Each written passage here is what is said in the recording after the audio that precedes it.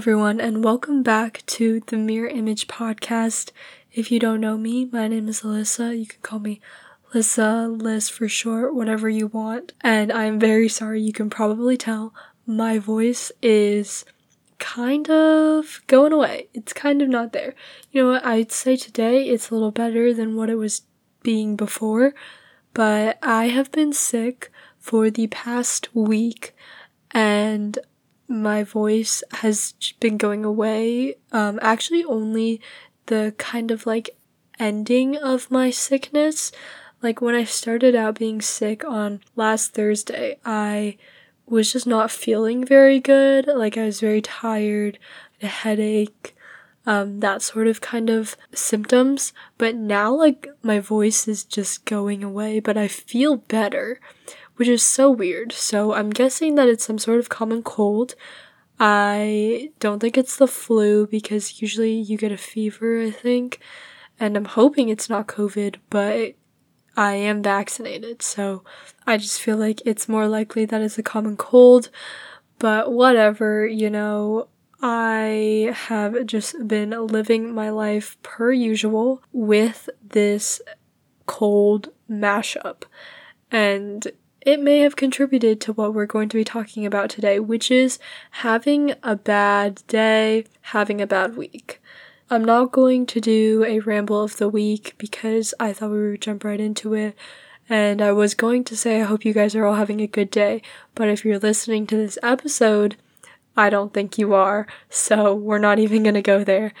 But yeah, let's talk about it. About having bad days, just like having a pity party, because whenever you say that you're having a bad day, people always try to cheer you up, which is very nice, and yeah, of course, thank you for doing that, but also sometimes you just need to wallow in your self-pity for a little bit and just be sad and have a bad day, and it's gonna get better eventually, so why not just let yourself feel the sadness and unpack it and talk about it.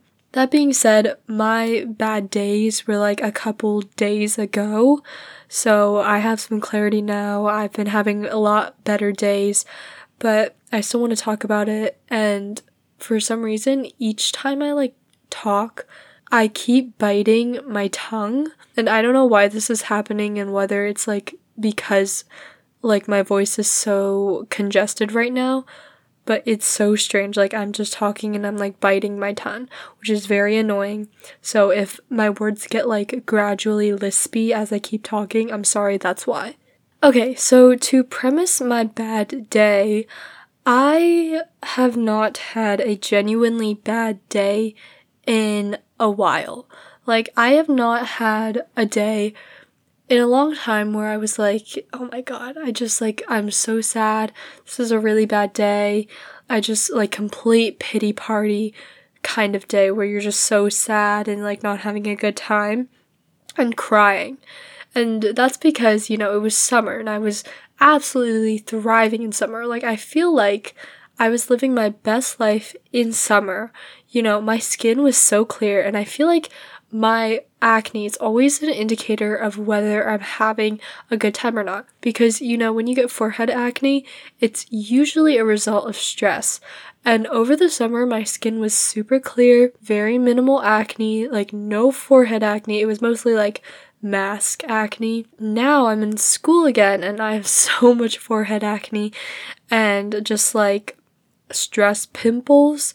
And I feel like they're stress pimples, although I do touch my forehead a lot, which I do need to work on. But it's just because I didn't have them over the summer, and I was not stressed out over the summer. And now they're back, and I'm no, I know this is bad, but it's always this time of year, fall, transitioning into winter, when I'm stressed, just not having a good time, and it reflects on my face. But anyways, that was all to tell you, a very long, convoluted way of saying that I have not had a genuinely bad day in a while. So when bad things happen to me now, even if they're very small occurrences, they hold a lot of weight for me now, because in comparison to what's been happening, I'm oh, this is so bad compared to what's been happening, because the rest of my life has been pretty easy breezy cover girl. So let's just talk about what happened. as I mentioned, I was sick and I am sick, and that contributed a lot to me just like not feeling very good to begin with. So having headaches, really sore throats, having body chills, and like not being able to concentrate in school, just wanting to go home. And then there's a whole like this problem that I'm currently working through where I just can't talk like a normal person, which is so wonderful. So that has been an occurrence that has been happening. And of course, you can't control if you're sick or not. It's just like a nuisance. And I just wish it didn't happen at this current time. But you know, it did. So there was that. I was sick. Another thing, and this was probably the thing that made me feel the worst, and probably the thing that was the most like actually painful, and that was adults being mean to me. Now, I'm a very sensitive person, so like if you even like raise your voice at me, I'm gonna start like being like, oh my god, I'm gonna start crying. But if you're like raising your voice at me and you're like actually insulting me, oh my god, it was bad. So I don't want to name names, and it's fine because I don't even know this person's name. But anyways, I was in driving school. I was doing a driving in car, and my driving instructor was, I don't know if this was just their personality or what, but they were just like going at me and like my driving abilities, and I am not very good at driving. I'm not a very confident driver, you know? Like, I want to get my driver's license just to have it, and in case I need to drive myself around, like, the neighborhood, but I'm not one to be like, I'm so good at driving, you know? I could be like a NASCAR driver, and I want to drive everywhere I go. Like, no. If I get my driver's license, I'm just gonna use it to go to like Kroger and stuff. Like, I'm not going to be heading downtown or anything like that. But anyways, so I was already not very confident in my driving abilities, and I hadn't driven for a long time because I was overwhelmed with school and I just didn't have a lot of time, which I will talk about later. But oh my god, this instructor was just being, I felt like kind of rude. It was one of those things where, like, this person just never complimented me and never gave any, like, positive approval of what I was doing. Everything they said was just very negative, and when I was feeling very down, I felt like they would just, like, continue on with that. Like they couldn't start like being nice to me, I guess is the best way to say it. And it's not that a person needs to be complimented 24/7, but you know, if you're gonna give constructive criticism, you can't just do 2 hours straight of constructive criticism with your driving student. Like, you have to sprinkle in like a little bit of positive affirmation in there somewhere. Like, you know that thing in English where you have to, like, give constructive criticism to someone else's essay, and the teacher's always, like, say 2 nice things and 1 thing they could work on. It's like that. Like, you don't just keep saying mean things to someone and expect them to, like, feel good and, like, get more confident. Because that's one of the things that the instructor was saying to me, was that my driving was not very confident, which I was like, yes, that is a fair assessment. But then they kept, like, being harsh and, like, almost degrading in a way to my driving abilities. And I was like, this is not going to make me any more confident. In fact, it will probably make me less confident. And I was on the brink of tears many times during those 2 hours that I spent driving with this instructor. I was so just overwhelmed. I was so ready to just like burst out crying, and like my eyes were watery, and I like put on my sunglasses so that the instructor wouldn't see that like my eyes were filled with tears. And I just didn't know what to do because I had never felt like so lowly. You know, when someone who is like an expert or is supposed to be like a teacher, supposed to be like a mentor or a guide to you, is just very degrading and rude, that's like one of the worst experiences you can have, because you're there because you respect them and like their ability to do something that you want to learn how to do.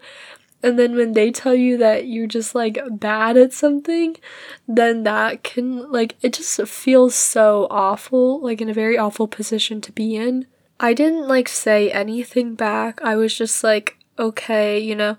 And like it was horrible because at the beginning of the lesson I was, you know, like trying to make conversation, you know, not make it so awkward while we were driving around. But like in the first 20 minutes, my driving abilities were insulted like 10 times. And then I just like shut up after that. Like I wouldn't say anything. Like they would say something and then I'd be like, uh-huh. And then we'd keep driving in silence because I was just trying not to cry and I was just not having a good time. Like, I felt like if I had said anything or done, like, anything, then I would get some sort of, like, insult back at me. Maybe someone else in that situation wouldn't have felt so, like, hurt by that, but I felt very hurt. And it was probably because, you know, driving is not something I'm very confident in. And I didn't need to be degraded any further about my driving abilities, although I'm not sure if degraded is the right word. But like, actually, I have almost cried so many times while I was driving because it's actually been very scary for me to start driving because my family and I have gotten into a lot of car crashes in an abnormal amount, I would say, because I feel like everyone's family gets into some sort of an accident at some point in their lives. But my family has gotten into quite a few. So, you know, just like being behind the wheel is kind of terrifying at all times to me. I was just very scared to, you know, start learning how to drive. And, you know, when I get like criticism on my driving, unless it's like given in a nice way, I'm like, oh my god, this is so bad. Like, I'm such a bad driver and I'm going to get into an accident, which is not a good mindset to be in when you're behind the wheel, but it's just like very fearful to me and very nerve-wracking. So there was that. Driving school, I almost cried like 3 different times. I was doing the parallel parking thing and I was crying and like I was wiping away my tears and stuff. It was a good thing because the driving instructor was not in the car with me, so I was very inconspicuously wiping away my tears. So my driving school fiasco was on Wednesday. And then I also had another similar experience a couple days later at dance with one of my dance teachers who kind of made me feel the same way, you know, just like very bad about my dancing abilities. It was also kind of the same situation where it was something I was not very like confident with about doing, you know, like something I was already struggling with and then, you know, just piling on. And another thing about that one was that like the comment that was made like to me was made like in front of the entire class, so that was kind of embarrassing. In this situation, I feel like my instructor was not trying to be rude, or if they were, they weren't like aware of what they were really saying to begin with, but it was probably not the best way to phrase it. There were probably other ways to say what this instructor was trying to say, which was just like, you know, you need to be more careful and more aware of your technique and just making sure that like your knees are straight and your toes are pointed and things like that. But the way that it was said was not very nice, and like this was a dance teacher whom I really respected because of their like previous work and stuff like that, and dance teachers are not supposed to be like the nicest people in the world. But they're not like the stereotype of Russian ballet teachers, like they're very strict and like that. But I have never really met a dance teacher much like that, but in that moment it kind of felt like that stereotype of just like a very heavy-handed dance teacher. And like the environment of my dance studio is very much recreational. Like most people aren't trying to like go pro with dancing or anything. Like it's more for fun than anything else. So it was really like just like a surprise that someone would like say something like that. And it wasn't like terrible by any means, but you know, just combined with what had happened in the previous days with driving school, it just really made me like and I didn't cry, but I tried to like laugh awkwardly, but I feel like, you know, people could tell like I was not very appreciative of the comment. And besides all of that happening, I've just been very overwhelmed by school. It's junior year, so it's very stressful. And more than anything, really, I feel like I just really need a break. I need a day where I can like put my brain into a container and leave it in a room and then just go like live the slug life. Like just not have to think about anything. Even when I'm like having fun or like doing hobbies or things like that, even like working on this podcast and stuff, I'm always thinking about stuff I need to do for school. And so I never feel very relaxed in anything I'm doing. And this has been kind of a feeling that slowly built up through middle school, and then like it has never left me. Like even during summer when I had 0 homework, I was worried while I was on vacation because I had to take the ACT sometime. And I was just not studying for it. And I was like, girl, you haven't even planned to sign up for the ACT. Like, why are you worried about this right now? Well, you're on the beach.